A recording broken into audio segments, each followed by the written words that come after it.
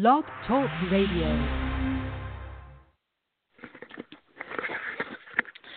Well, good afternoon, everybody. Good afternoon. And this is Kim with Black Free Thinkers. And again, this is Kimberly with Black Free Thinkers. We are here to challenge you to think and live for yourself, not convert you. One more time, we are here to challenge you to think and live for yourself, not convert you.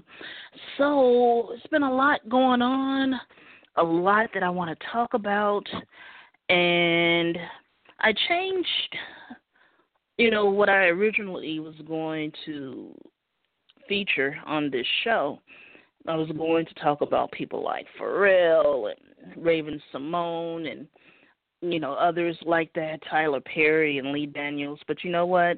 Everything that needed to be said, we've pretty much said it. So let me read you the description.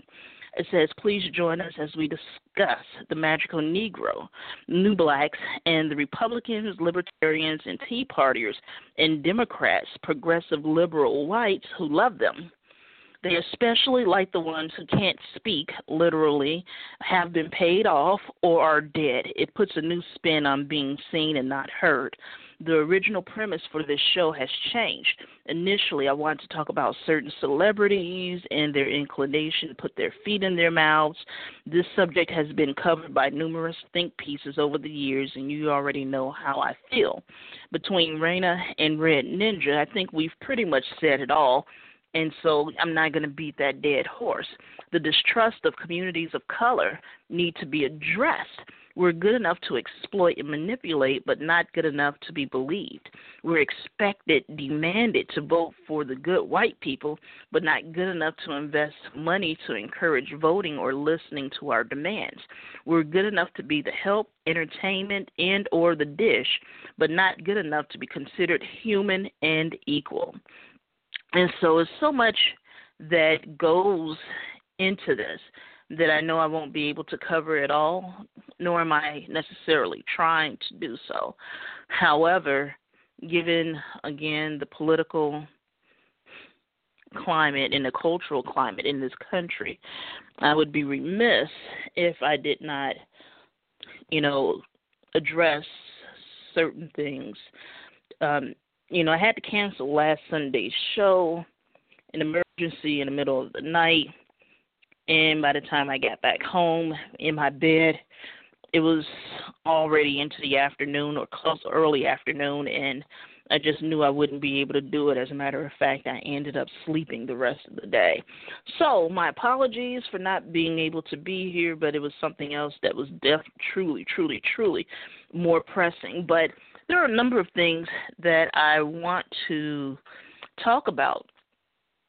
I'm still sitting back and reading some of the tweets with the "She Persisted" hashtag. And so, definitely that can be taken and dealt with in so many different ways. And, what kind of annoyed me a little bit was how you had some people trying to play off or try to play into, creating a division by saying that Elizabeth Warren was reading the words of Coretta Scott King and that she was cut off because the Senate didn't want to hear the words of Coretta Scott King. And then you had the division in which people looked at the situation in which Elizabeth Warren was cut off because she was a woman, because the very next day white men were able to quote parts of that letter during their address, to the Congress there. And there's so much that can be derived from that particular situation, but some good work that can come out of that hashtag per se. But I just find it interesting how, again, whiteness is being centered in that particular conversation. And so, again, I just sit back because the different narratives that are out there, and it always falls back to a white savior, and generally is usually a white male.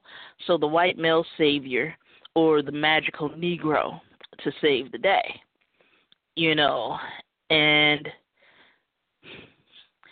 I'm just looking because with everything that's happening now, I still feel as though, people of color, particularly black and brown people, are being scapegoated. Not only scapegoated, we're being pushed to the front line so that we can, take the brunt of the punches, so that we can take, the beatings and the punishment, while everybody else just walks through nice and easy, like, see, it wasn't that bad. And so, I don't know, maybe it's just how I'm looking at these things, but I'm not by myself. And, what used to get me when I was younger, when I would have, conversations, whether it was about religion, politics, sex, culture, history, what have you. And I would have people, they would say, well, not everybody can be wrong. You're just thinking wrong.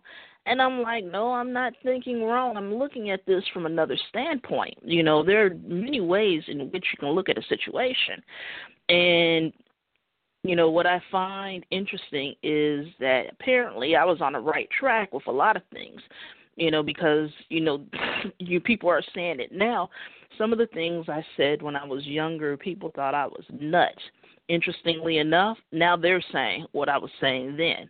But, there were quite a few things that I was wrong about, and I admit to those. And when I have these shows and I talk about different subjects, I have no problems telling you guys that at one point I thought it was this, and I was wrong. It was really this.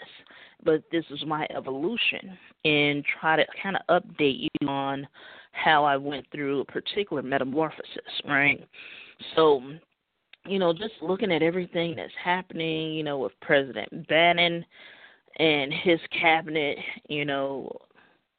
that, what is his name, Steve Miller guy? I think it's Steve Miller, the Miller dude, right? The one who said that Donald Trump's authority and words will not be defied, and and he's the authority, and how dare we question him or critique him, and I'm not quoting him verbatim, but just the narrative that he put out there. And we got Steve Bannon there, and what's that other guy, Richard Spencer, and a number of other ones. And so I'm sitting here and I'm looking at this cabinet. I'm looking at some of the white people coming out of the woodworks as talking heads, watching some of the white people online. And, we've been watching you guys for a while. We've had no choice.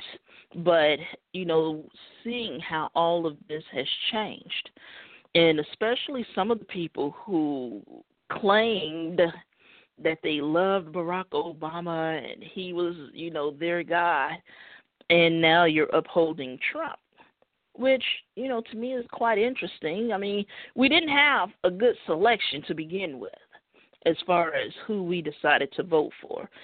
All of the candidates were horrible. And I'm talking about, even Gary, what's his name, and Jill Stein. They weren't the best of the best either. But considering what you have to go through to be a public politician or a public servant, I can see why many people have no interest in going into politics. And so with that being said, I'm going to move on. But like I said on the last show a couple of weeks ago, at one point in time, I know I called Trump crazy and stupid and all of that. And I have since, taken back those words. I've corrected myself because the guy is not stupid and he's nowhere near crazy. And let me tell you why. Because what's happening now, what he's doing is quite ingenious. And this is something that I've suggested over the years that the Democrats should have done, which is the very next day after he was inaugurated, he started his reelection campaign. And that's what you saw yesterday with that stop in Florida. And he's already out there, getting the people riled up and keeping the momentum going and encouraging people to get out and to vote and to stand behind him. Now, he's trying to turn this segment of people against the media, which is a whole different set of issues that, I probably will address at some point on this show today or in the future.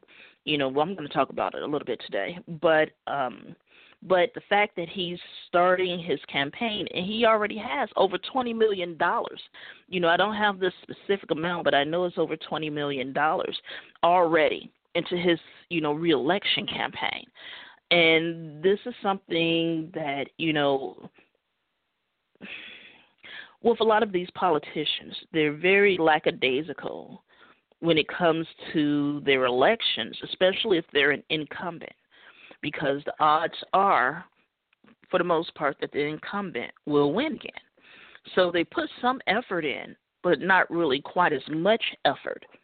However, with the way that, Team Trump is putting this into play, I hope the Democrats and these third-party candidates, I hope they're paying attention, because he's showing you a whole different playbook here.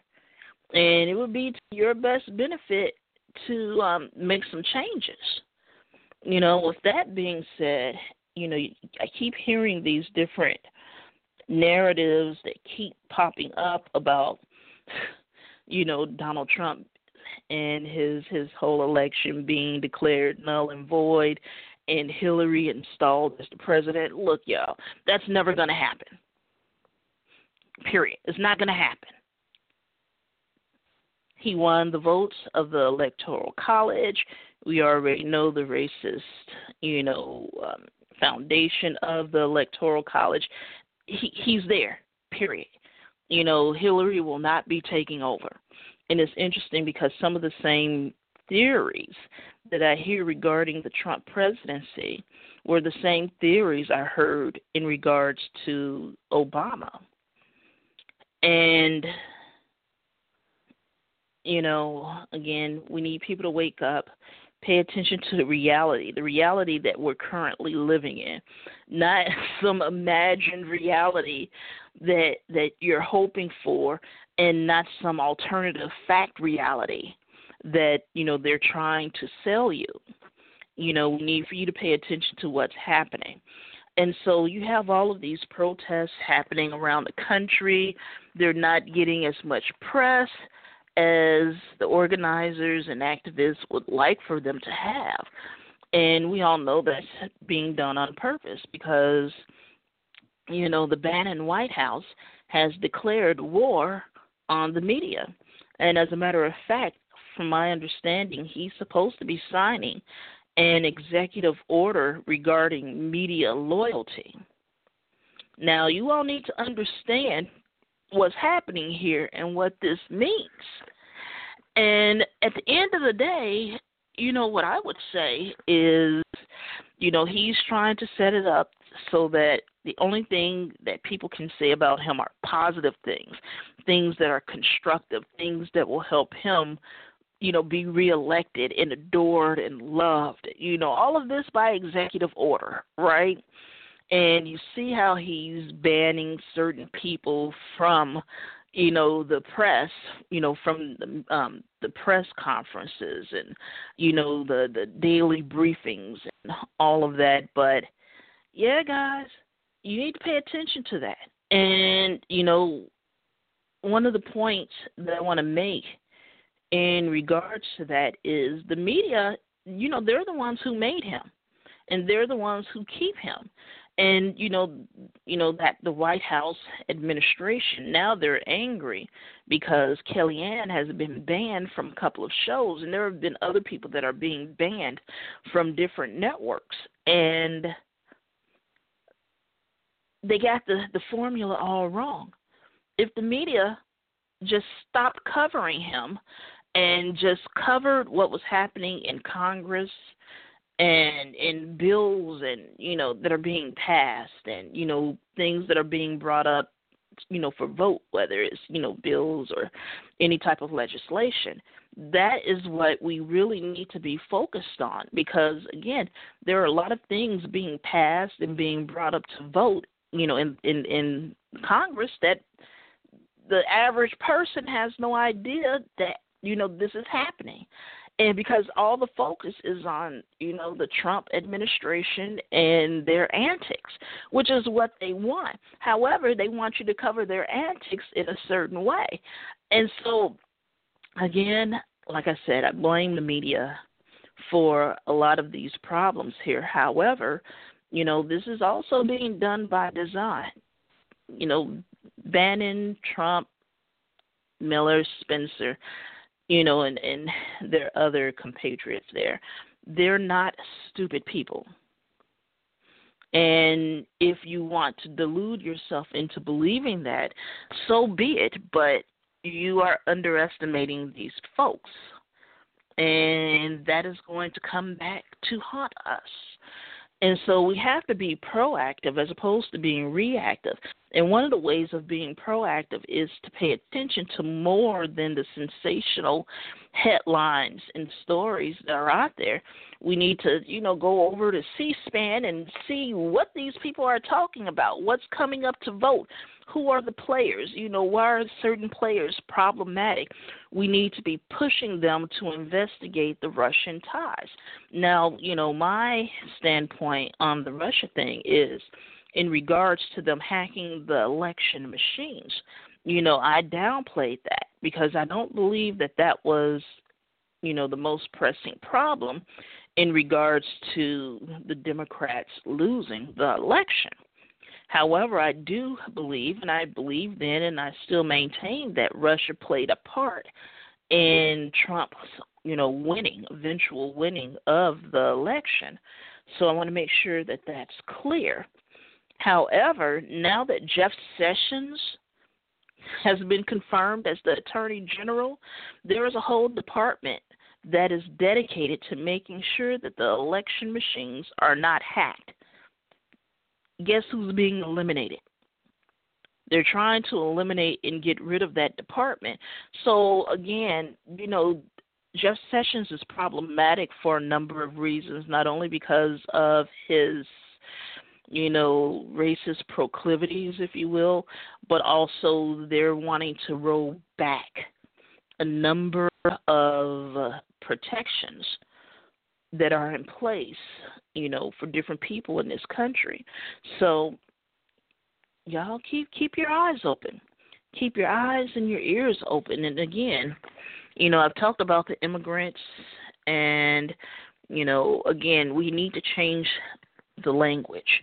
You can call them immigrants, and I hate when they use the word illegal immigrants. The preferable language is undocumented immigrants, undocumented as opposed to illegal. So, again, little nuances like that, they make a really big difference. So I'm putting forth an effort to correct myself. And you may hear me say it every once in a while, but I'm going to try to correct it as much as I possibly can. And that's one of the problems with, the media. You hear this stuff, and it just sticks. Just like, they were calling Black Americans refugees, and especially when we had Hurricane Katrina. But, I'm going to leave that alone. But if you wanted to Google some information, I want you to find out and go look up. They were calling Black Americans fleeing a hurricane refugees. But when you had the white people fleeing the hurricane, what was it, Hurricane Andrew, they were just citizens looking for food to eat. We were looting, but they were trying to find food to eat. So, again, these double standards. But, again, the way that you can judge a country and its society is by how it treats, the least fortunate, of its country. And right now, what we're seeing with, this, Muslim ban, that they tried to reword and call a travel ban. And the way that they're being treated, the way the Native Americans are being treated, the way Latinos are being treated, the way, Asians are being treated, because there are some issues with that as well, and especially the way that blacks are being treated, because whether most people want to admit it or not, in America, the black community is used as the measuring stick. It is used as a measuring stick and is used as a cautionary tale. So when you have people immigrating into this country, they'll tell them, well, look at the blacks. You don't want to be like them. You don't want to end up like them. And then you have a lot of these other cultures perpetuating anti-blackness and perpetuating racism and sexism and, a number of other things because of the way that they are trained when they come to this country. And if you speak to, some immigrants that come to America, they will tell you that they were surprised by the racism and the inequality and all of that in this country because they had not anticipated it. But in order for you to be invited and included into the Venn diagram of whiteness, one of the requirements is anti-blackness. So I need for you all to understand that and to go and do some reading. But what's so interesting, because I was telling you some of the theories that, took place when Obama was elected. I remember they were saying that Texas wanted to succeed from the country. Now they're saying that California is threatening to leave. Bye. Adios. If you want to go on, but it's ridiculous. And it's not going to happen. And right now they need to be worried about all that rain and those dams breaking and then the drought and a number of other issues that are taking place in California. But again, these theories are always out there. And so, I want to call it fake news, just for shits and giggles, but can't do that because of what the Bannon administration is perpetuating with the press. Anything that they do not agree with, anything that they do not like, that is fake news to them. And what's so interesting is I'm seeing a lot of people with the talking points. As a matter of fact, there was an interview on CNN with Don Lemon, and there was a black Republican strategist whose name I forgot, and he kept saying fake news. And got Don Lemon frustrated to the point that Don Lemon pretty much just walked off the air, ended the segment, and just walked away. And so you're going to hear a lot of people saying that. And I want you to pay attention to the people that are around you. And ones out there that are trying to call this, anything that they don't like, fake news. Pay attention.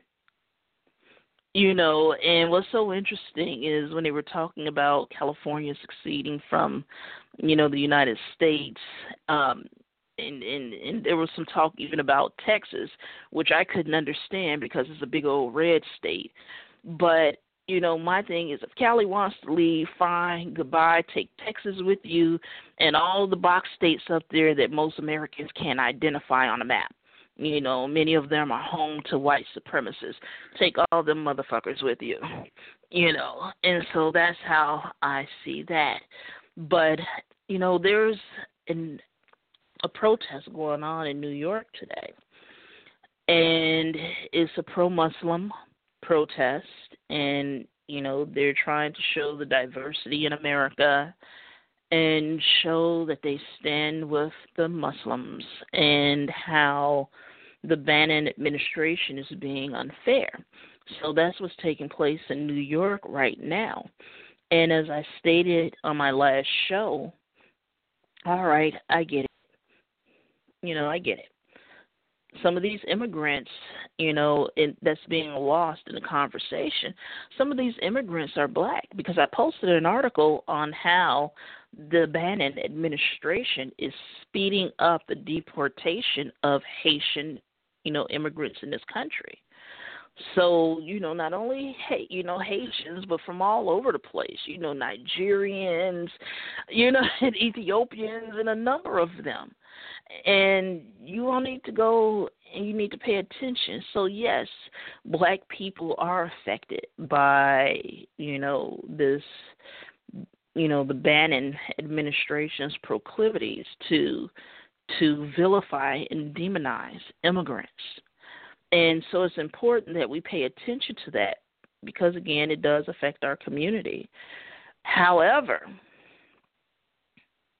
beyond that, we need to pay attention to what's happening because these are just test runs. And I said this a couple of weeks ago. This is a test run. They're pushing the envelope to see how far they can get. They're pushing the envelope to see how much they can push the American public before the American public actually stands up and snaps. Now, black people, brown people, red people, yellow people, they're coming after you too. Yes. They're going to come after you, too. And I need for you all to understand that they're just trying to see what they can get away with. And their plans for the rest of us are even more insidious than this. And what's so interesting is you have people from marginalized communities standing in solidarity in some respect with this current administration, inventing their frustrations with documented and or undocumented immigrants. Now, I think that's a mistake. That's me. However, I guess my question is, because we understand that in order to be, considered an honorary white person in this country, you have to perpetuate anti-blackness. How many of those people are going to stand with us? And, this is nothing new. You all have heard me talk about this. How many of them are going to come out and rally with us? And the reason why I'm kind of harping on this is because not only with, the honorary white immigrants that come to this country, I'm talking about even the so-called allies in this country. Now, I've said things over the years that have not made me popular, which I don't give a damn about. You all have been around here long enough to know that I don't necessarily care about popularity. I don't want to come to your convention. I don't want to come to your conference. I don't want to talk to your people. Leave me alone, okay? And I'm pretty happy with that. I say what I got to say on my show. I'll interact. There are some things that I am interested in being a part of. But as far as being a part of, a particular circle with some of these white allies, I give the thumbs down to it. I'm not interested, period. And I'm not pushing you away as an ally. All I'm saying is I'm not the help, I'm not the entertainment, nor am I on the fucking menu. And I'm not going to allow you to treat me that way. Okay? And so this is why you hear me sometimes talking about so-called, allies and, hammering hard at progressive liberal whites. Because for, way too many of them, they'll say, well, yeah, I'm part of the LGBTQ community and our civil rights have been violated and the blacks need to stand with us and, so on and so forth. And there have been stories coming out left and right. I put one on my wall, and I believe it was an NPR story about this gay white man who reached out to talk to some of the conservatives, talk to some of the people on the right, and apparently his left-leaning friends got upset with him and were angered at the fact that he even entertained a conversation. And while they were angry with him and he was quote-unquote, confused by their anger, what he did was he was talking to the people on the right, and apparently they opened up their arms. They welcomed him with open arms and, little gift baskets of chocolates and ham and cheese. And, he felt so, welcomed, and it was such a warm embrace. Now he's, siding with the conservatives on the right. And the thing, the truth of the matter is, many of these people, they've already been there. These are some of the same people who refuse to acknowledge their white privilege. And even with this last election, their whiteness was centered. That is what many of them went with. So they went with their whiteness before they went with their, sexual identity or sexual orientation or their ideology, whether they're Christians or, what the hell ever, Buddhists, whatever you are. And it was a lot of that out there, with the white women, 53%, voted for Donald Trump. Again, that whiteness came before their gender identity. And so when you have little stories like this coming out, and they're not little stories, they're big stories because there's a big lesson to be learned. I was unpopular because I refused to stand up with a lot of these white organizations that are out here that claim solidarity with the black community. Their solidarity with us is as long as we're doing what we're told, we're not rocking the boat, and we're helping them to achieve their agenda, further their agenda as they continue to throw us under the bus. It happens every time. Why some of you all don't get it, I don't know. All I got to say is, maybe you've made best friends with that brick wall. That's the only thing that makes any sense to me. And here is another example, besides the white women voting for Trump, now you have white LGBTQ members or people coming out saying that they identify more with, the conservative right, these Tea Partiers, these libertarians. Well, that's never really been a secret. However, they play these word games, and try and basically, convince people of color that we should be on their side, and, a victory for them is a victory for us. And we all know that that's a lie. And so I need for you all to understand that what's happening now with the Muslims, this is just a bunch of bullshit, but this is a test run. And I've said it before, but I need for you to hear it, and you need to understand this. Who's going to stand up for us? Who's going to protect us? And some of these, marginalized groups that are being attacked by the Bannon administration, they want us to stand in solidarity with them when some of them have never stood in solidarity with us. They didn't even pretend like they did. And so they're out here demanding that we stand in solidarity with them, or if we don't stand in solidarity with them, at least shut our mouths, right? At least be quiet about the situation, be quiet about the fact that they have perpetuated anti-blackness over the years. So you stand with us or you be quiet. And this is something that we've heard a lot in this country. This is something that we've been subjected to, quite a bit in this country. And, what's so interesting is again, seeing some of the black people in the black community here in America. And we've talked about respectability politics and how it's bullshit. Right, but you have a lot of black people who kowtow to respectability politics, and some of them really think that they are different than the rest of us. So if push comes to shove, and it's not an if, it's a matter of when. Are they going to be in the streets with us, or are they going to be in the house turning out all the lights and peeking from behind the blinds and the curtains, hoping that nobody sees them, looking out there while, you have these young folks out here in the streets fighting to make sure that they're free too? What are they going to be doing? You're going to be Uncle Ruckus? What, you going to be Uncle Sambo? What the fuck you going to do? And it's just, I'm looking at all of this, and I'm trying to get us to think, and try to look at some of these things a little differently, because what they say, all skin folk, all kin folk ain't skin folk, or all skin folk ain't kin folk, however that goes.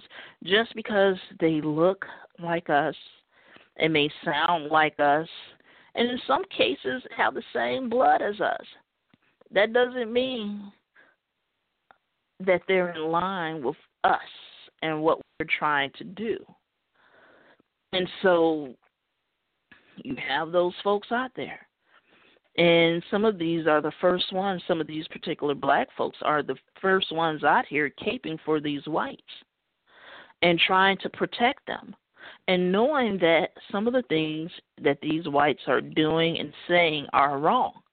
But again, some of these same black people think that they're different and think that they're going to get some type of reward for siding with said white people. And they're not. You think you're going to get a seat at the table.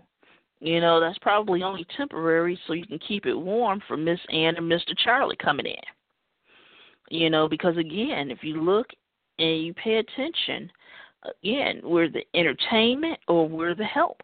Look at how President Bannon spoke to April Ryan, that black reporter, when she asked him a question about the CBC, which he didn't know what the hell that was, so she had to say the Congressional Black, Congress, and caucus, sorry.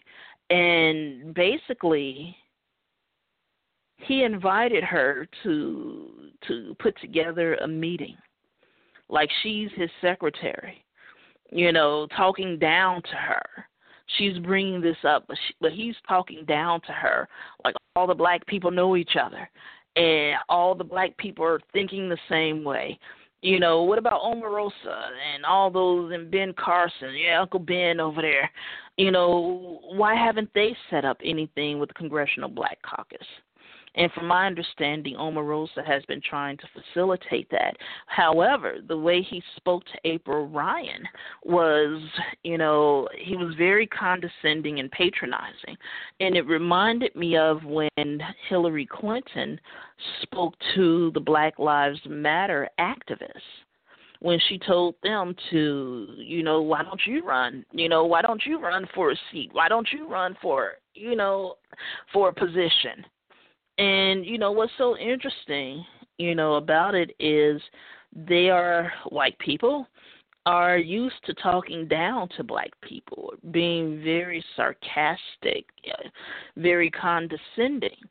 And so you had some white people out there like, well, why doesn't she set it up? That would be great for her career. It can open so many doors. And some of us are over here giving you the side eye like, really? Really? And yeah, I'm just looking at it, and it's going to get worse. It's going to get worse. And so I need for you guys to pay attention. Pay attention. In some of these blacks that kowtow again to respectability politics, if the situation ever occurs where black people get some type of reparations, are they going to be the first ones in line? And when shit hits the fan for real, are they going to be the first ones trying to get a ticket the fuck out of here? But as far as I'm concerned, why do we leave? Why do we have to leave? We don't have to leave. We built this country, and we've maintained this country. Again, anti-blackness, fear, poverty, all of those are industries in which billions of dollars are being made. And this is why you see me pointing the finger at these so-called white allies that are leading the resistance, as they like to say. But again, and I'm going to keep saying this until I get tired of saying it or I forget it and move on to something else, but you cannot talk to your friends, your families, the members of your organization, your Twitter followers, your Facebook followers, members of your organization. You can't even talk to them about racism or sexism or any of these isms and phobias that are out here. But you want us to believe that you're going to lead the resistance. And the thing is that I know good and damn well quite a few of you all voted for Trump.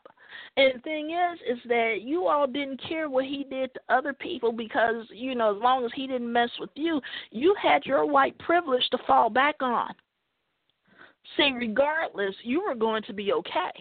It didn't matter who was elected because your white privilege was going to protect you. And I know some of the, working class and poor whites are looking at the phone like, she's crazy. I get as much shit as black people do, and, I get pulled over by the police, and, white people are killed by the police every day as well. So, and then it turns back into, some of the callers we get with white people thinking that they are now the victims. And trying to perpetuate this narrative of victimhood, right? And too ignorant to understand that what they're doing is extremely dangerous. And it's dangerous to the people that they call allies or that they claim to be in solidarity with. And it's up to other white people to stop that, to check them on that. Because I'm hearing those particular arguments more and more each day. And it's also one of the reasons why membership is increasing for the Klan and these white nationalist groups. And, this is being documented all over the country. In many suburbs here in the Chicago area, you have the Klan out here actively recruiting folks, leaving notes, little bags with recruitment information. So they have been emboldened and empowered. And you need to start asking yourself why. Why are they emboldened? Who empowered them? And why is this discussion so necessary? You have, I was talking to a friend, and he was telling me how, someone he's acquainted with, how they were, this is a black person, and he was talking to another black person, and this other black person said that the Klan no longer exists. And, he gave them proof and showed them information, but they refused to believe it. And it's just really interesting, especially when you have black people who attend predominantly white churches, and they do not understand what the white church in general stands for. And it's sad. And you want to reach out and you want to talk to them, but you can kind of understand where they're coming from. I mean, their religion teaches them that, they're supposed to make peace with all men. And again, you judge a person by their character, whereas that's not necessarily the case with us. And it's a shame that we're out here and we're still demanding to be treated equal. We're demanding to be seen as human. And to be honest with you guys, we should have given up hope on that a long time ago. Stop begging these people to see you as a human. Stop begging these people to give you your agency. Just take it. Because at this point, we really have no other choice. And so it's just, I don't know. I always like to talk about the frog in the boiling water, and this is how I see many of us. And at first, you jump in the water, it's cold and you're shivering, but if you stand there long enough, your body will acclimate to the temperature of the water. But the problem is, some slick person comes by and turns the eye on, the eye of the stove, and now you got a little bit, a fire under there. And it's getting warmer and warmer, but the people that are in that pot, oh, you're just chilling, just feeling good. You feel like floating around. This is great, and you're not noticing the tiny bubbles that are popping up all around you. And next thing you know,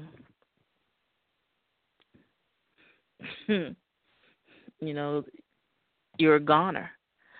So we need for you all to pay attention to what's happening. And in regards to the white people out there, I'm sitting back and I'm watching, and some white people are starting to realize that, President Bannon lied to them. But it's only a few. As time goes on, the rest of them will figure it out and they will learn. But there are many of us sitting back and watching, what's happening here, and to kind of take it back to center about, what Donald Trump is doing with the rally he had yesterday. I need for you all to understand that was not a normal, not a typical rally. That was a presidential reelection rally, which is why he was able to dictate who was able to enter and who was not. See, it's these little things, these little details, these little minute details that you all need to understand. That was a political rally, plain and simple. And because it came under the header for his reelection, he was able to dictate who was able to enter and participate. And so what he's doing is he's trying to build this particular narrative that he's loved and adored. And unfortunately, with too many people in this country, if they hear that, if they continue to hear that narrative over and over and over, they will start believing it. So again, like I said, we're not telling you what to think. We're not telling you how to think. We just want you to think. And, this is what's happening. And so again, this White Lives Matter movement is gaining more and more support, more and more, more and more support, more and more momentum. And for many of these white people, their whiteness comes before everything. So again, that is the reason why you saw some of the divide in the white religious community or the white Christian community, because some of them put their whiteness before they put their Christianity. And so it's been interesting to watch this. But the flip side of this is watching some of these white pastors and, ministers and evangelists and all of that who basically preside over predominantly black congregations. And, I'm going to put together some shows talking about that. And I'm specifically going to be talking about people like Rod Parsley, Pat Robinson, Paula White, Jerry Falwell Jr., and Franklin Graham, and, a number of these people who are, again, white and have a predominantly black congregation. Now, with the exception of Pat Robertson, the rest of them are pastors, and I don't believe Jerry Falwell Jr. has a predominantly black congregation, but he has a significant amount of black and Latino people that attend his church, and not only that, they view their programs on television, and it's important that we have this conversation. And so not only am I going to talk about the white pastors that preside over black congregations and their support of Trump, I really want to revisit a series that I did a few years ago talking about the difference between the black church and the white church and the significance of the black church in the black community. And along with that, I'm definitely going to have a section in which I talk about these mega pastors, these mega churches, and how they, basically they perpetuate, poverty. And it's a pyramid scheme. And I'm going to have to break it down, but I definitely have to give a shout out to Yvette Carnell, because Friday afternoon I was coming home from the doctor's office, and on my phone it said, Yvette Carnell is live. So, I clicked it on to listen to it. And, she hit on some points that I've talked about on this show before. And, one of the points that she talked about was how you have black people out here who are basically saying that, they're wholly millionaires and wholly billionaires, and that this, this poverty and this lack is just temporary. Now, she didn't go into the spiritual aspect of it, but I have and I will, because you have these people out here listening to some of these pastors, and they don't even have to be a mega pastors. You hear this in everyday, even, storefront churches, that God has a blessing for you. You're next in line for your miracle. And, this is just a temporary status, this poverty, this being poor, working from, going from paycheck to paycheck, working for the man, and, and the wealth of the wicked is laid up. And, all of that. And we need to talk about that. And again, she didn't come at it from a spiritual standpoint. I did. And, I've talked about it before, but this is going to be a part of that series. Now, what Yvette was talking about was how you have people out here, black people, black and brown people, out here bootstrapping and killing themselves. For what? Many of us say that you have to work twice as hard to get half as far. And that has remained true, yet we're still being called lazy. And we've been called lazy ever since we decided that we didn't want to work for free. However, again, the situations and the crisis that we face in many of our communities, this has been created. This is not a coincidence. I posted an article on my wall, and it was talking about, I can't think of it right now, but it was talking about, to a certain extent, poverty. I'm going to look at my Facebook now since I brought it up. But it was talking about how our circumstances have been created, right? The poverty, the lack, the dilapidated schools, the dilapidated communities, and how all of that came about. And what we need for you all to understand is that this is not by chance. All right, it was talking about segregation and how segregation had to be invented. And so that's not exactly the direction that I'm going in, but that's true too. Where I'm going with this is how it doesn't matter. You can be a black person with 3 degrees, behind your name, and they'll still have you out there shucking corn, while you'll have a white person who's a high school dropout, and they're the VP of the company. There's a reason for that. And they get to kick back and be the boss and delegate all the shitty stuff to the rest of us, while getting paid more to do absolutely nothing. And the thing about it is, again, we're out here killing ourselves, trying to prove ourselves, and it's psychological warfare. And you all need to understand that. That narrative is being played over and over in the media as a means to manipulate, exploit, and control us. And you need to understand that. Again, with the segregation, I can tie that in with what I'm talking about with the poverty and all of that. If you go and you look at the records of many of the so-called ghettos, which were created, which originally housed Jewish people, but, we'll talk about the history of the ghetto at another time, how wealthy white landowners profit from that. And after this, after the bubble popped in 2007, 2008, You had banks and wealthy landowners going in, buying all of this property up next to nothing. And again, pay attention to what's happening with gentrification. There's a documentary that's being put together talking about gentrification, and it was specifically targeting Atlanta when I read the last article, but this is happening all across the country.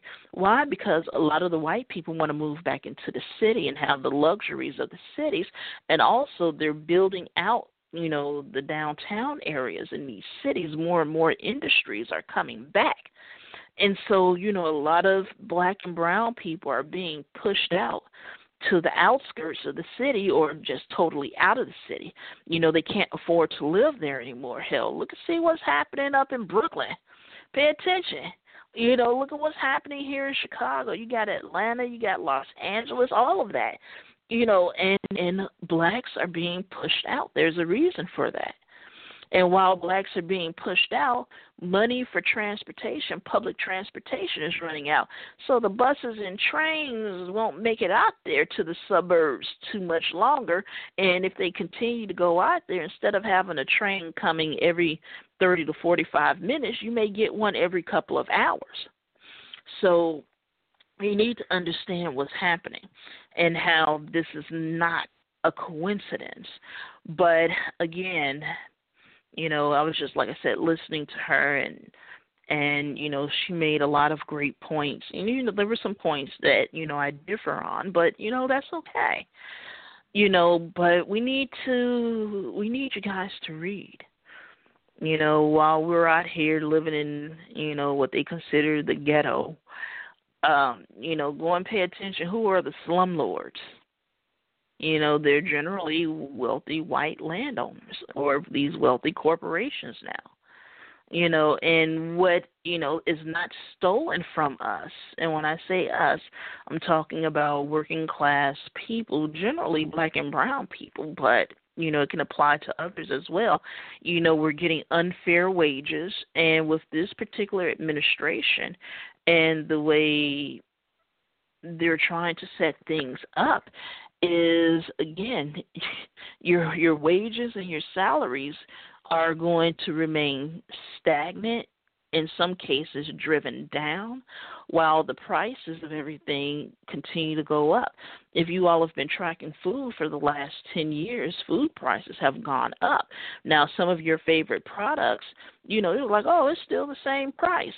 Yeah, but instead of it being, 20 ounces of whatever, now you're only getting 16 ounces. So the size of the package has, gotten smaller.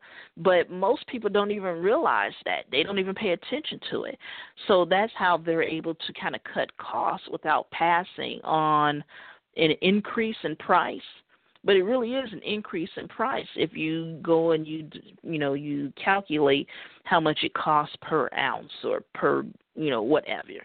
So, yeah, it's a lot of that going out there. But besides, having the unfair wages, being taxed to death, and again, paying these slumlords, a shitload of money. In addition to that, you have too many of us trying to keep up with the Joneses or trying to outdo the Joneses. And what little you have left, many of you all end up putting in the collection plate at church. So the church takes the rest. And what I want you to ask yourself, and I really want you to think about this, the local churches in your community, what are they doing for the local community?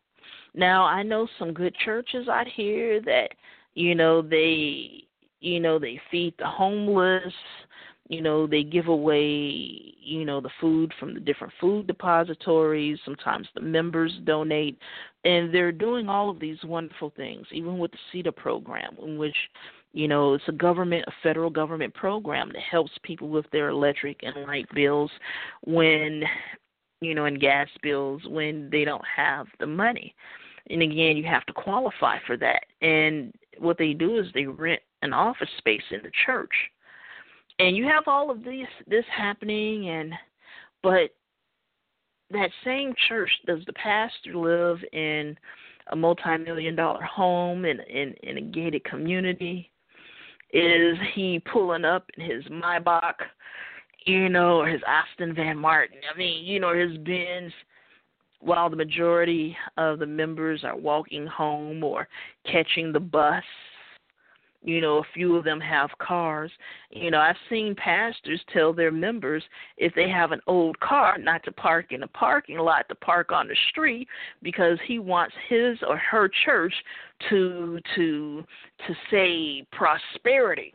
So they only want to see cars that are only, 3 years or younger in the parking lot. You have a lot of this going on, and we need to ask ourselves why and how we get caught up in this. And so, this is not necessarily what you thought it was going to be today's show, but,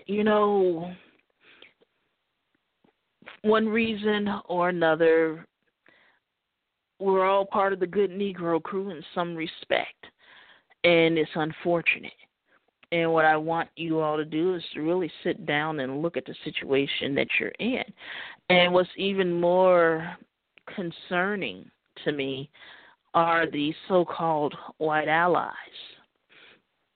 and how they, Stacey Patton wrote an article. I think she wrote it last Sunday or Monday, and it hit upon everything that I was going to talk about last Sunday, but I'm still going to talk about it today. And I've talked about it in the past. If you go back and listen to prior shows, especially the one before this one, and I talk about white allies and their conditional allyship, and how as long as we say and do the right things and dance to the beat of their drums and wait and not rock the boat too hard, they're with us. But the minute we say or do something that they do not like, that's not aligned with their particular agenda or talking points, then it's a problem. And it's not even white allies that, that falls into that category. You have some black ones too. They don't want you rocking a boat. They don't want you doing anything that may jeopardize, their bottom line. Whether it's for money or recognition or what the hell ever. So, you have black folks that are doing the same thing, but with the white people, it's a little bit different because you have some white people out here who feel that if they even only give you $1, they feel like they have, that they have a right to decide who should be a part of your organization or your movement. And once their little feelings are hurt, again, that white, fragility is going to kill us. They get to decide who should be removed from your organization or who should be removed from your movement, right?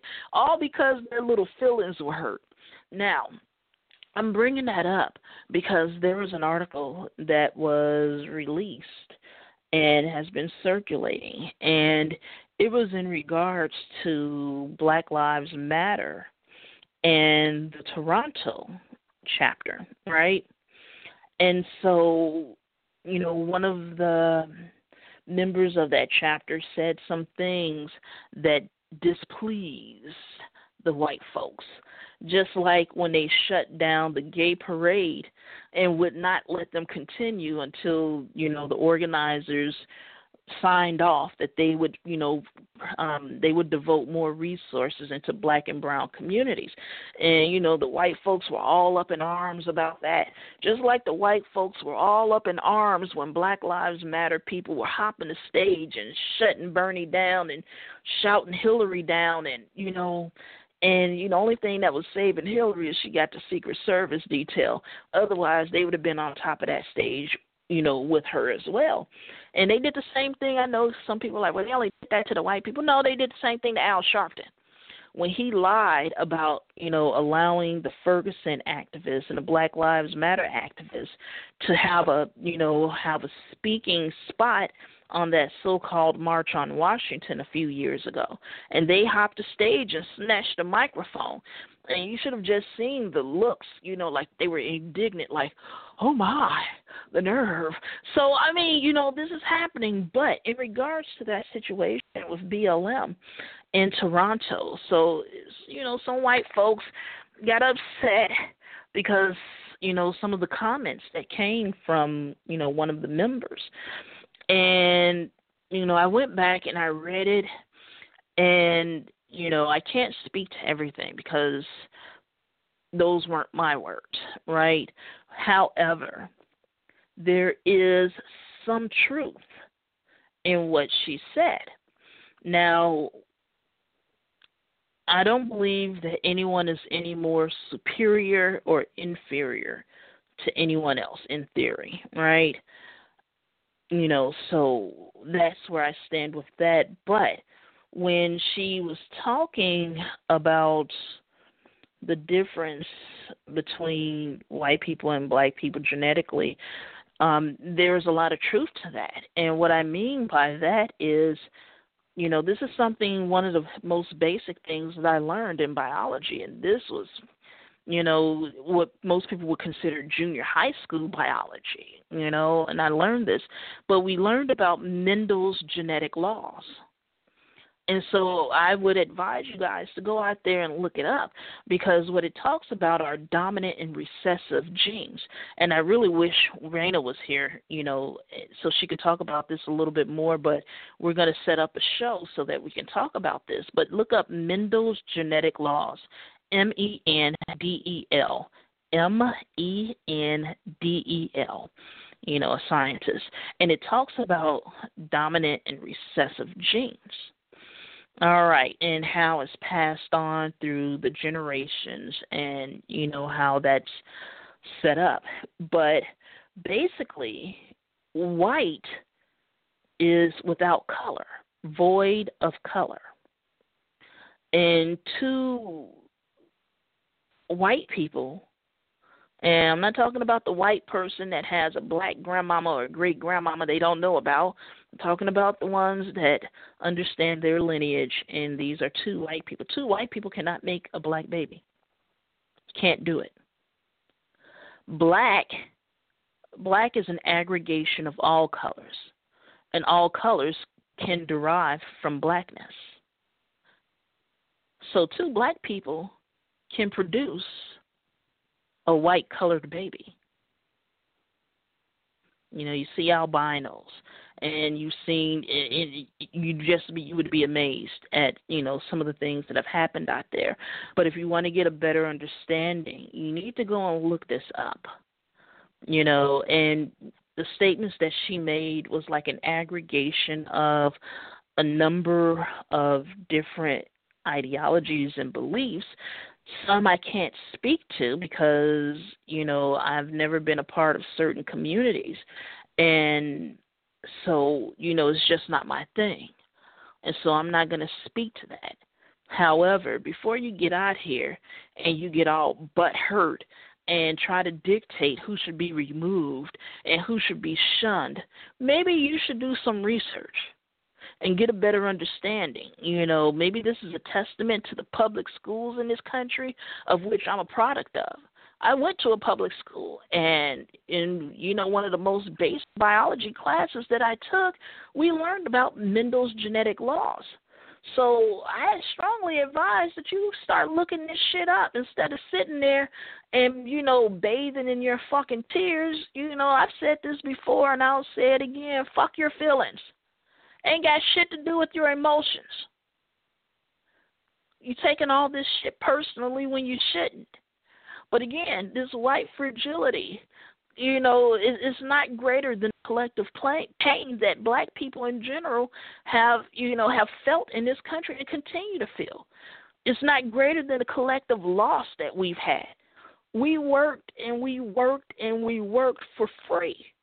The wealth that many white people in this country have accumulated is through slavery. The American economy is built on the slave history and the slave labor, period. And for those whose relatives were, that didn't have slaves, you still benefit from the luxury of having white skin, period. And again, that white fragility is not greater than the degradation that we experience and have experienced and will continue to experience until we stand up and say we're not taking this shit anymore and take what belongs to us. We've suffered. And, what pisses me off is when I hear all this white-splaining about how you know what's best for us, especially coming from progressive liberals. You're full of shit. You know it, and I know it. And, at the same time, when you're trying to white-splain this bullshit to us, telling us to go home and pray about it or to sit back and wait and watch, we have to give, Donald Trump a chance, and we have to give him a chance to prove himself. Well, he's already proved he's going to do everything he said he was going to do. We believed him. You didn't. We don't have the luxury of sitting back and watching and waiting to see what he's going to do to us as he steamrolls over everybody else. We already know what's coming. We don't know exactly what he's going to do, but we know it's coming. And now, you have Jeff Sessions as the Attorney General, and they have already signed some executive orders in regards to reviving, and increasing the war on drugs, the war on crime. You may as well say the war on poverty, too.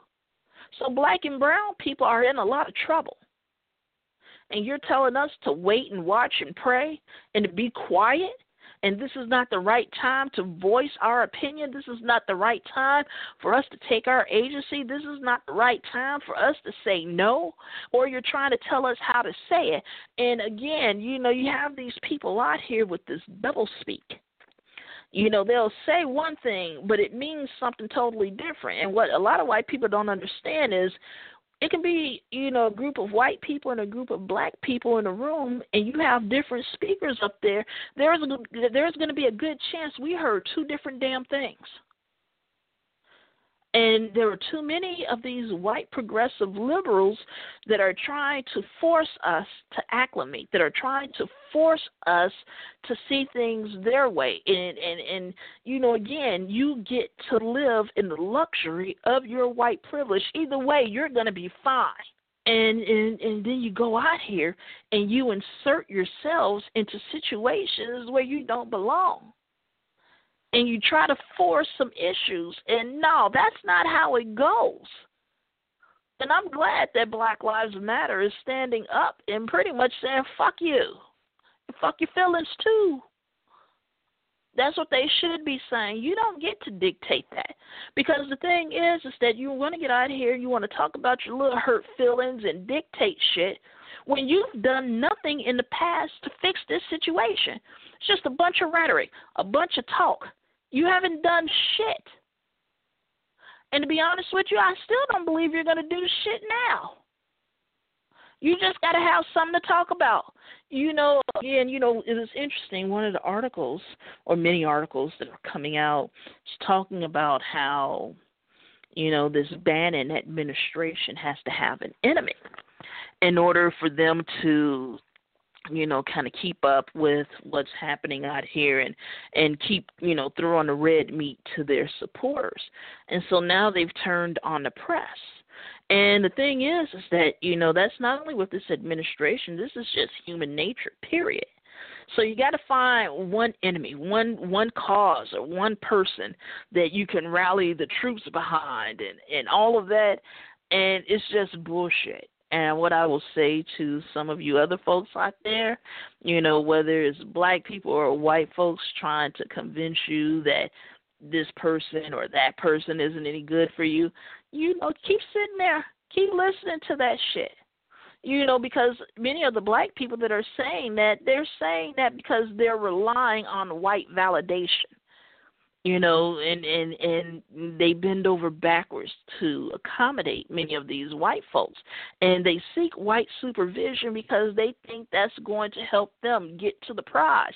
They have their eyes on a particular prize, and they feel that the only way they can navigate that minefield is to have white supervision telling them where to step, what to say, what to do. They need that white validation and approval. And once, the white people have finished using you, they're going to toss you under the bus like the rest of them. They don't give a shit. It's about them making them look good. They're making themselves look good. So, anyway, I'm looking at this, and I'm looking at, the members of the good Negro crew, and I'm like, the hell are you doing? It's this young man, his name is Kofi Cerebo, and he was saluting black women and, talking about, the great black women, that have been in his life and that he admired. And some white woman inserted herself into the conversation. And I'm like, can't we have nothing? Really? You got to be in every damn thing. You got to be the center of every fucking thing, right? Now, if we did that shit, we would be attacked, dismissed, all of that. And what gets me is with some of these white people out here, just because you date black people or you've married a black person, you don't get to insert yourself in shit like this. It was an article that came out, and they were talking about inviting white people to the cookout. And, white people having to understand that they are a plus one. And plus ones do not get to invite other folks, especially other white people, to the cookout or the wedding or the reception or anything like this. And so when we see shit like this, we're just looking around flabbergasted because it's like, you're just not happy unless you're in the middle of everything or you're telling us what to do. I mean, it was bad enough that Rachel Dolezal was out here performing blackness, performative blackness, and you got all of this shit going on. And, you can't even have a black man or a black woman say something positive about other black people without white folks getting offended. And so again,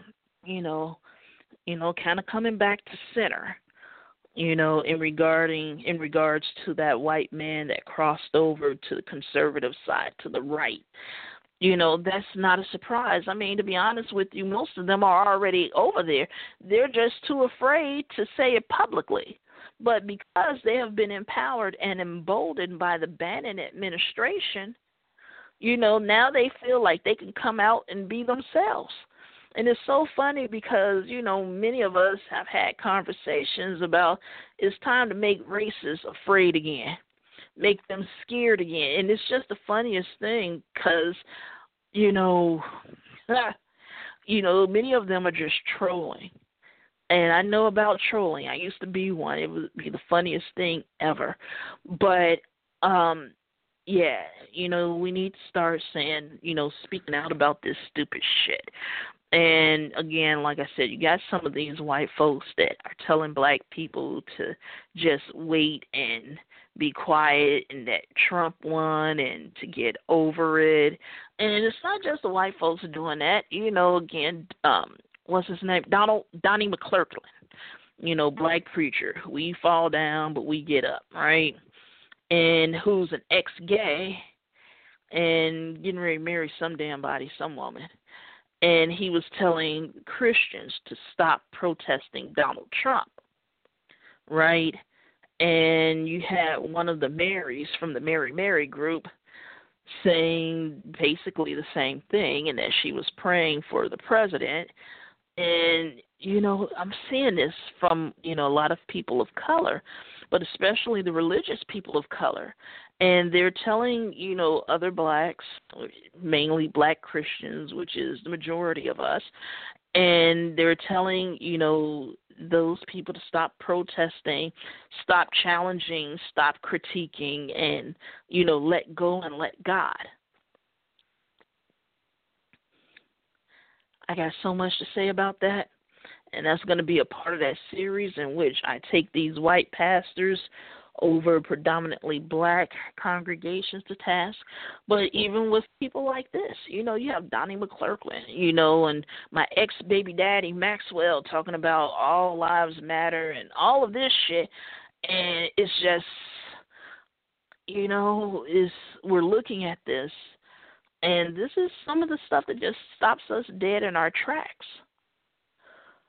Because, some of these same people are, out here selling hope and selling dreams and selling lies to the people in the name of God. And so, I'm going to talk about some of these black preachers too. Trust me, it definitely is fair and balanced on this show. I really don't give a shit. I'll talk about any damn body. But this is something that we need to talk about. And there are some black pastors out here that supported Trump. I mean, hey, you got that jackass over in Ohio, Daryl Scott, right? And a number of others. I believe Omarosa is a pastor. She's not a pastor, she's a minister, but I think she's a pastor.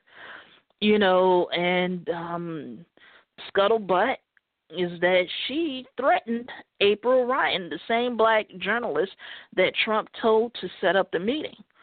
So whether there's any truth to that rumor or not, I don't know. However, I am tending to believe April Ryan in that particular situation. And so the thing is that you have these folks trying to steamroll over, black and brown people. Can't allow that to happen. And so, we're going to cover a lot of shit. I had a bunch of stuff written down that I wanted to talk about today. I wanted to talk about that white woman who lied on Emmett Till and how that's coming out, and I'm hoping that she's charged and put in jail. I don't give a damn how old she is. She needs to go to jail. And we're all Emmett Till. Mike Brown was Emmett Till. Trayvon was Emmett Till. Sandra Bland, Tamir, Ronnie Mae, all of them. All it takes is for one white person to make a false accusation to fuck us up. All it takes is for one angry, racist white cop to pull us over, and all of a sudden we committed suicide in our cell. All it takes is one white vigilante to say, well, they look suspicious, and put a bullet in us. All it takes is for one cop to say that, to get angry because we're making him chase us, because when we see the cops, for the most part, at this point, you're going to have more and more black and brown people running for their fucking lives. And just because you're out of shape, you're going to take out your gun and shoot us and say we made you do it? That could be any of us. And we need to understand this. So, while many of us are sitting here and we're looking at what's happening with this new administration, with their pinky in the brain, type of mentality here, something needs to be said. You sit there and you do nothing and they run over you.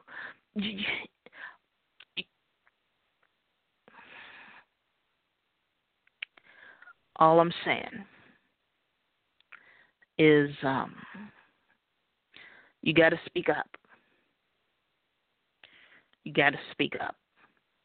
Because even with President Bannon, he's out here and he's putting out these false narratives, because when it came down to the Dakota Access Pipeline, he's saying that, he didn't even think it was controversial, and that he didn't have, not one call complaining about it. Another lie. And remember, they were shutting those phones down. And, again, he's approved it. So, that pipeline is going to go through, Standing Rock. And you have the people out there fighting. You even had military people go out there and stand with the Standing Rock, Sioux tribe. And they were beaten and jailed and all of these things. And, oh, yeah. I got to make sure I mention this. Now, the scuttlebutt is that the Bannon administration wanted to call out 100,000 National Guardsmen, women, and, deploy them. And, originally the scuttlebutt was they were trying to deploy them to round up undocumented immigrants, right? However, something slipped, something was leaked, and basically, the real reason why they want to deploy 100,000 National Guard troops is because they want to stop these protests. Because President Bannon feels that the protests have gotten out of hand. Now, if that doesn't wake you up, if that doesn't make you think, I don't know what else can. He wants to squash all dissent. He wants to put certain regulations in place for the Internet. For those of you that are married to your damn computers and your phones. They want to regulate what you see and what you don't see and what you say and what you can't say. So, yeah, this affects all of you, every last one of us, and again, seeing the problems across the board. I posted an article talking about the black nationalists and the white nationalists. So I think the title of the article was like Hotep and alt-right and some type of alliance. And we've talked about that on this show. As a matter of fact, I did an entire show dedicated to black nationalists and white nationalists and how they have the same message, how one wants white supremacy and the other one wants white supremacy but in blackface. And this is why you see these alliances, popping up all over social media, because they want the same damn thing. They're speaking the same language, except one sees visions of, whiteness and the other one sees visions of blackness. And this is a problem. And for those of you that are out there, open your eyes and pay attention.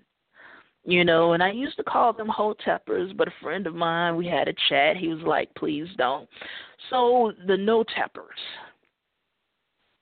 The no-teppers are just as bad as these, white supremacists, these Klansmen. It's the same shit. And there are different factions of that, because Hotep means peace. Okay, I get that. However, you have a certain group of them, and they're popping up all over the place, and they're embedded in a lot of these communities. And there's a reason for that. And so we've discussed it. I'm going to bring it up. I think I'm going to do a whole show about, this Hotep alt-right alliance, as per that particular article. But, when it comes down to white supremacy, like I said, one in white face, one in black face. When it comes down to patriarchy, they agree on that. When it comes down to capitalism, same thing with that. And unfortunately, you have a lot of black people out here who feel that capitalism is our ticket to freedom. And what they don't seem to understand is that you cannot have capitalism without racism. It is all intertwined. And the capitalism that maintains this society here, again, the foundation of it is anti-blackness, slavery. That is where the money, that is where the industries, all of that is where it came from. That is what it was built upon. And black people participating in capitalism will not save us. It will not liberate us. It will not free us. And this is why we need for you to understand that these are black nationalists and these white nationalists, they're two peas in a pod. Forrest Gump would say they were like peas and carrots, and either way it goes, it's problematic. And it needs to be discussed. And, it actually needs to be trotted out into the middle of the stage and put the spotlight on that bitch. Because that's what's happening right there. So, again, last week I didn't get a chance to do the show because I wanted to talk about the slumber party that, President Bannon had with the Japanese Prime Minister. But, when they found out that North Korea had launched that missile test and how all those discussions were done in public with people watching and waiting, and being discussed out in open, no security there, because not only were the patrons of that particular country club privy to that particular situation, but the people that were around, the prime minister and the president, they were able to use their phones and, as flashlights, and who knows who was recording. And then, they took a pic. It's outrageous. So, again, I didn't get a chance to talk about it, and there was an article that came out in the New Republic that I wanted to talk about, and it was talking about the Democratic Party and their race problem. So I'm just going to give a basic synopsis of that, and it was talking about Hillary Clinton and how, Hillary and the DNC decided against investing money in the black community in this presidential race because, number one, I guess we're not the minority of the month anymore, right? Even though I know a lot of people say, please stop calling us minority, so, okay, I guess we're not the dish of the month, right? But they took for granted that black people would vote for the Clintons regardless. And that came back to bite them in a major way. Not only that, but also, again, the way that Hillary patronized the Black Lives Matter activists. Now, there were some issues right there, but overall, she was very condescending. And, a lot of people of color are starting to wake up to see the damage that was done by Bill Clinton, and some of the damage that had already been done by Ronald Reagan, and that Bill Clinton, he exacerbated it. And so this is why I'm saying to people, just, my general audience here, is we're going to these Democrats and these Republicans and begging them not only to recognize us as human and to treat us equal, but to fix problems in our communities that were created by them, to fix problems in our communities in which they profit on. They're not going to do it. And in order for us to really move forward from this point, like I said, we need to dump the Democrats and the Republicans. I'm sick of them all. And that would include the Green Party and the Libertarian Party. They're really non-fucking factors. But, something has to be done. However, if we're going to have a real conversation on race and politics and all of that in this country, we need to, research and arm ourselves with knowledge and be able to come and sit down and talk to them and say, well, what happened, with, FDR and the New Deal, it created this situation here. You had the Homesteading Act and how white people were given land. And even with the New Deal, it was nothing but affirmative action for white people, and we've discussed that on this show, and I'm going to pick that book back up. And, there have been a number of articles that have come out in the past week or two based on some research. I mean, we've been telling y'all the answers to this shit for years, but you don't believe what we say.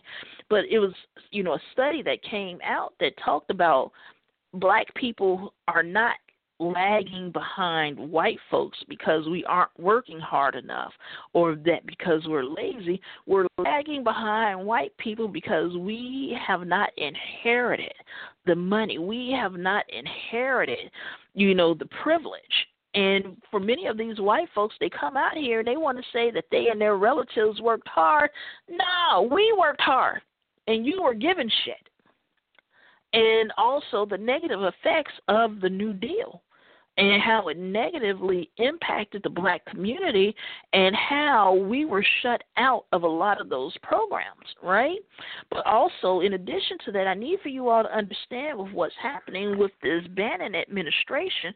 They're trying to roll back the New Deal and all of the policies and programs that have come out of the New Deal. So they're trying to take us back to like the 20s in that era.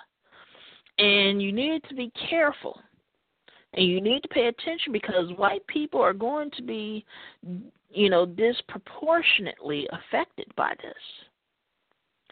If we're talking raw numbers, I'm just talking raw numbers.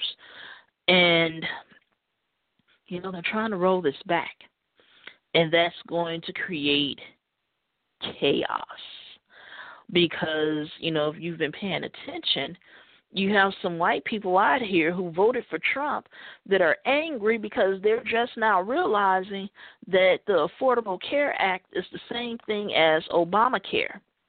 See, their Affordable Care Act was different than Obamacare for the blacks and the Latinos. See, they don't think the black and brown people deserve shit. Include the red people and some of the yellow people too. See, they don't deserve shit, but the white folks, they deserve that help. They deserve that social safety net. So when they find out that it's all one and the same, then they have a shit fit because many of them voted against their own interests, their best interests, out of sheer ignorance. Black people do the same thing. Oh, yeah, they do. And so go back and read it. But, if we're going to start having all of these town halls, I want to make sure that you have your information. And when you're standing there, you just hitting them with, the history and the information, documented facts. And of course, you're going to have some of them saying, oh, those are alternative facts. No, it's the true facts. You just don't want to face it. And so, there's so much going on. There's so much to look out for. There's so much to do. And, with what's happening now, especially with the political climate in this country, and specifically with progressive liberals, they seem to be, on one hand, some people would say they're blinded to race, so they don't see race. So here we go with this bullshit colorblindness and post-racial America, which is not true. But unfortunately, you have to rope-a-dope a lot of white people into having conversations about race because they don't want to have it. They don't want to talk about it, and they definitely don't want to be called racist.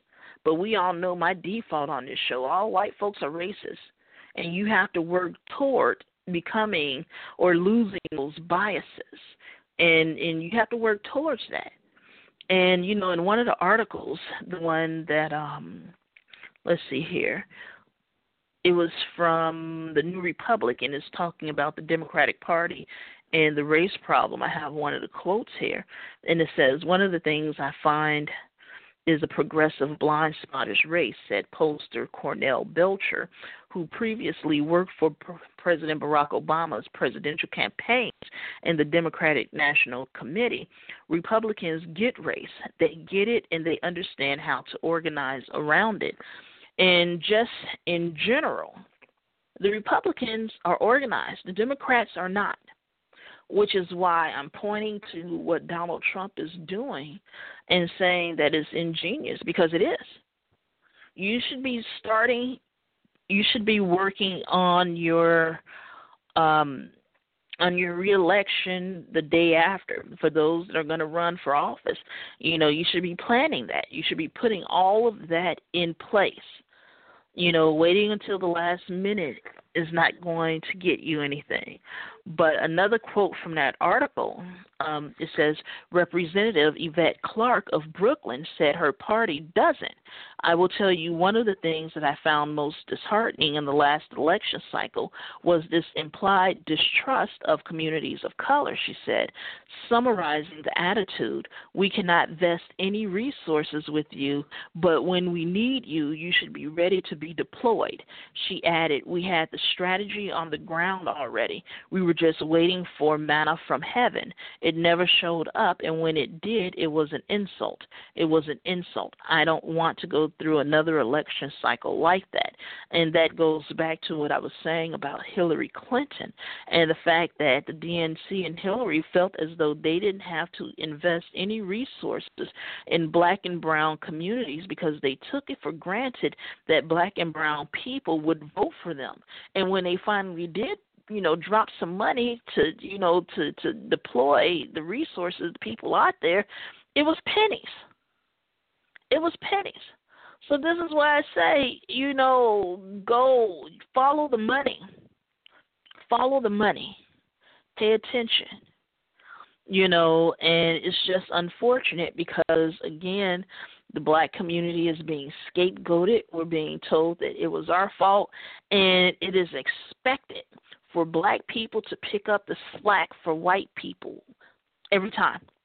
That is always expected, that we pick up the slack, that we fix their fuck-ups, and, we've given you several examples here, but, there was an article in the Revue, and it said that if they were Barack Obama or Hillary Clinton, that, they'd put them on the do not answer list.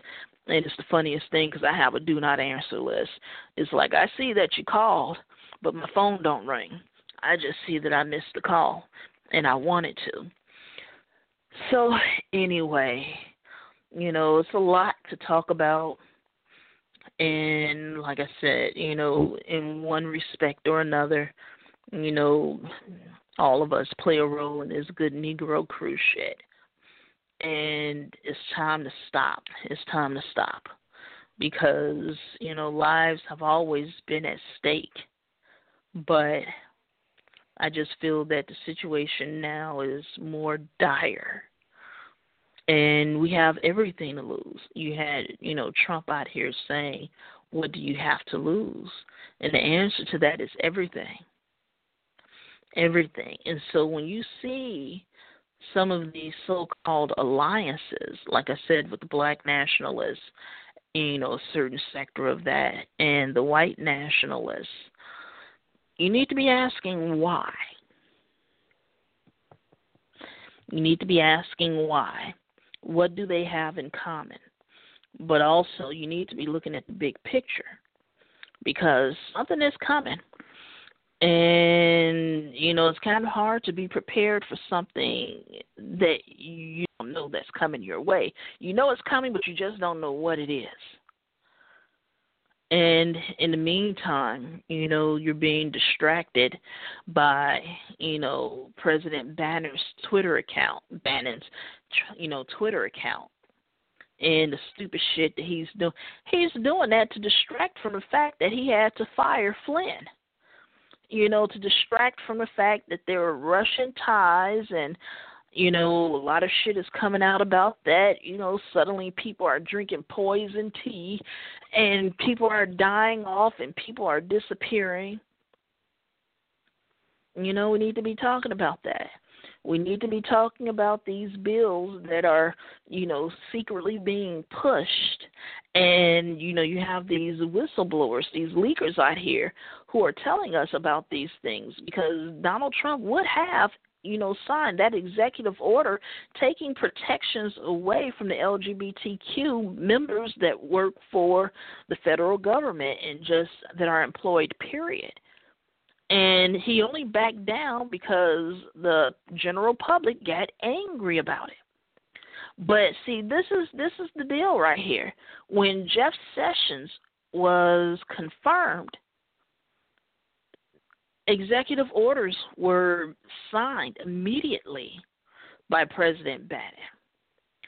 So they're getting ready to ramp up again that war on drugs, the war on crime, and pretty much the war on poverty, because they are punishing folks for being poor.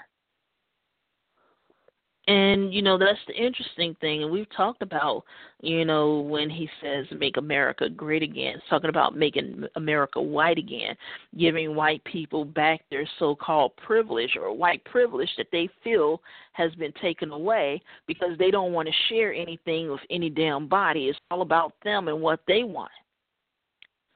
But, where's the outrage about that? I mean, even with the white feminists, white women that voted for Donald Trump, they blamed the black folks for some of the problems with that women's march, and angry because we didn't support it, and just totally incensed that, several of us had the nerve to critique it. If you can't say anything nice, don't say anything at all. But they want that silence from you. Zora Neale Hurston, said something about that and was basically telling people to speak up, because if you don't speak up and you remain silent, these people will continue to persecute you or kill you and all these things, and because you were silent, they will be able to say that, you enjoyed it, you wanted it, that it was okay with you. It's not okay. It's not cute. And you're not only harming yourself, you're harming, your loved ones, you're harming your friends, you're harming the people around you. I don't even know what else to say to you guys. But, you have some of these same communities, again, that are angry because you have people like me, who are saying these things. Even over here in the atheist secular community, many of them, again, hide behind the smoke and mirrors, the cloak and dagger of being progressive liberals who just happen to vote for, President Bannon because they hate Hillary so much, which is bullshit. And you've had some of your more prominent ones outright telling folks to vote for Donald Trump, and that's their prerogative, and that's fine, And then you have the ones out here that didn't say vote for Trump, or didn't necessarily say not to vote for Trump. They know they voted for Trump, but they thought that he was going to leave them alone. And when he went after them first, they were like, oh, shit, no, that's not what we voted for. We don't care what you do to them. And, I mean, look at some of you all it's just the funniest thing, mad at us for those of us that speak out against this bullshit, and those of us that are out here outright telling you to kiss our asses because, that's just what it is. You get mad because you'd rather have me sit over here and say nothing. So you can attempt to say that, well, she didn't say anything about it, then it must not be that bad. No, it's bad. And I limit what I say. Why? Because I'm at the point that, with some of these communities, I already know what's going to happen. And for some folks, especially some of the marginalized groups in some of these communities, you're seeing this shit now. We've been telling you about it for years. And now you want to act like your feelings are hurt. But you're still caping for these same white people that are throwing you under the bus. Some of the black feminists that were out there, and we can never get them to come out the house for anything else, but you made it out for that march. So, I mean, I should be, I guess, thankful that you at least got out the house for something, but yet you're silent when you have black feminists and womanists out here talking about how many of these white feminists are stealing their material. oh, well, they could have been thinking of the same thing. And, we're all sisters, and we're supposed to share. And sisters shouldn't fight, and sisters shouldn't sue each other or press charges or any of this other shit. While at the same time, if you did that shit to them, your ass, man, let me tell you, they'd have pulled your ass under the water so fast. Because trust me, you got sharks swimming around out here, and they smell the blood in the water. It's just a matter of time. And even with the LGBTQ community and the bullshit they pulled on the black community in California. And it's happened all across the country in different situations. But they got mad because they claimed that the black church was homophobic, and the black church is not it's like this. The black church is not more homophobic than the white church. It's homophobia is homophobia. And the truth of the matter is a lot of the black churches picked up that damn rhetoric and language from the white churches. But again, they want us to stand in solidarity with them, but where the fuck were they? And you know what? I haven't looked, and I'm going to go out there and look because I want to see which ones of these LGBTQ communities, white communities, or these white feminist community, or the white atheist community, or just, these white progressive liberals and some of these, moderate white Republicans that claim to be allies. I'm going to go out there to see what you had to say about that executive order being signed, increasing the war on crime and the war on drugs and the war on poverty. I want to see your think pieces in regards to the black community and the protections that need to be put in place to protect those, to protect these different communities. It was one piece that a white woman wrote, and she was talking about how at that woman's march, how she was being held for her sign. And, and she noticed that black women who had similar thoughts and similar signs, how they were scowled at and, ignored, but, but the white women wanted to, uphold her. And she admitted that, to the mediocrity and how women of color, have been dismissed and all of these things.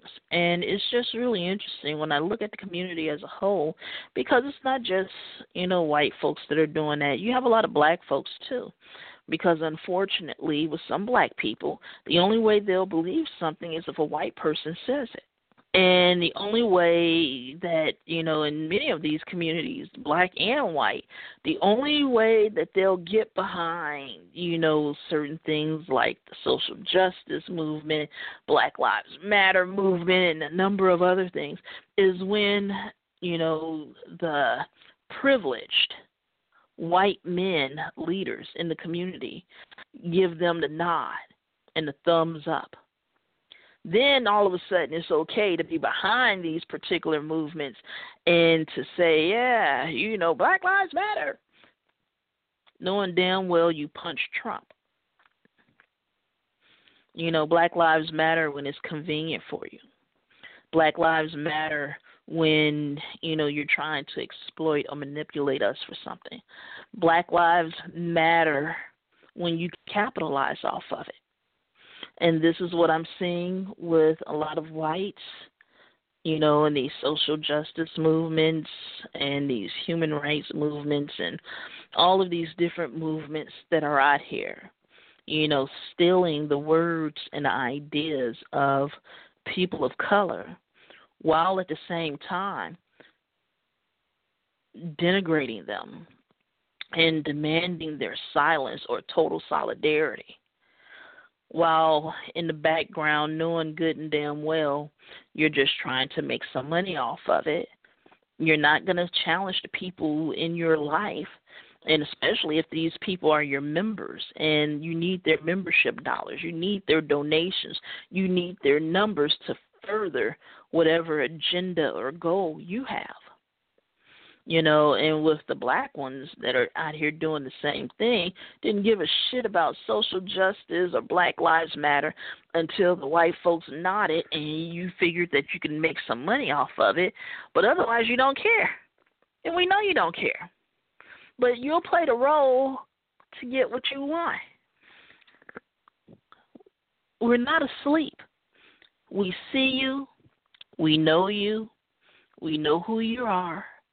We know what you're doing, and we're going to continue talking about it. And we're going to continue putting you on blast. Why? Because I fucking can. Period.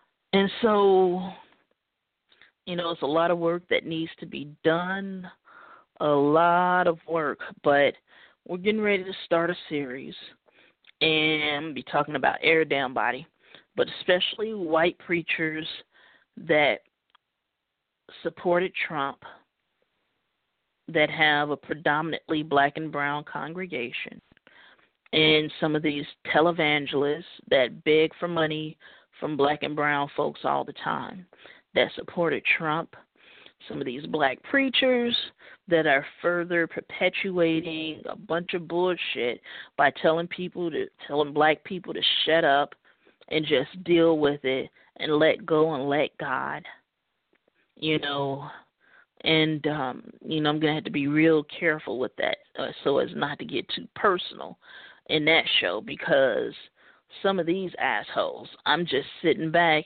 you make an album, and then now all of a sudden you're a pastor.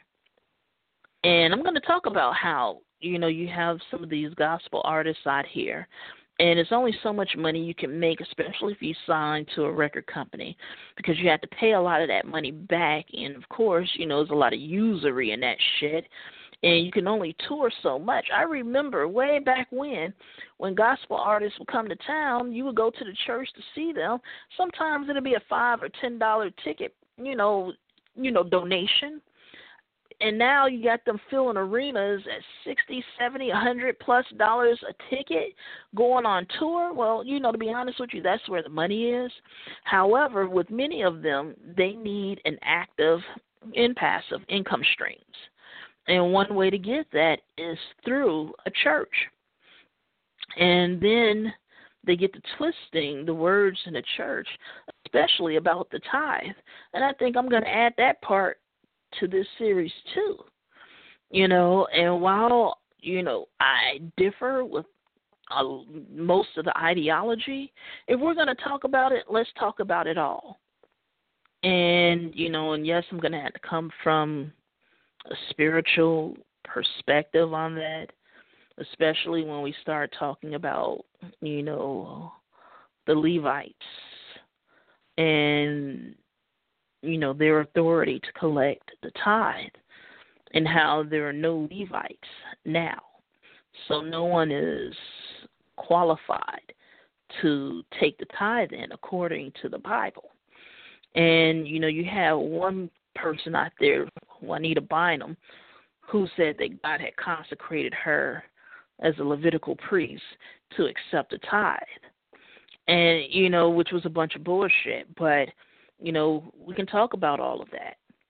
But I also definitely want to talk about the difference between black Christianity and white Christianity. White Christianity is based on fear and oppression and control. Black Christianity is basically based on, Barack Obama's mantra, hope and change. And there's a big difference between the two. And so it's interesting, but yeah, you have a lot of people out here who are, hedging their bets that the black and brown people will remain quiet, remain docile, allow themselves and their communities to be steamrolled over, and just accept a lot in life that has been given to us. And you have a lot of white people and black people that are out here and will say, why can't you just, conform? Why can't you just accept things the way they are and take what's given to you and be satisfied and be happy with that? You need to think about that. You need to think about why you have so many people out here,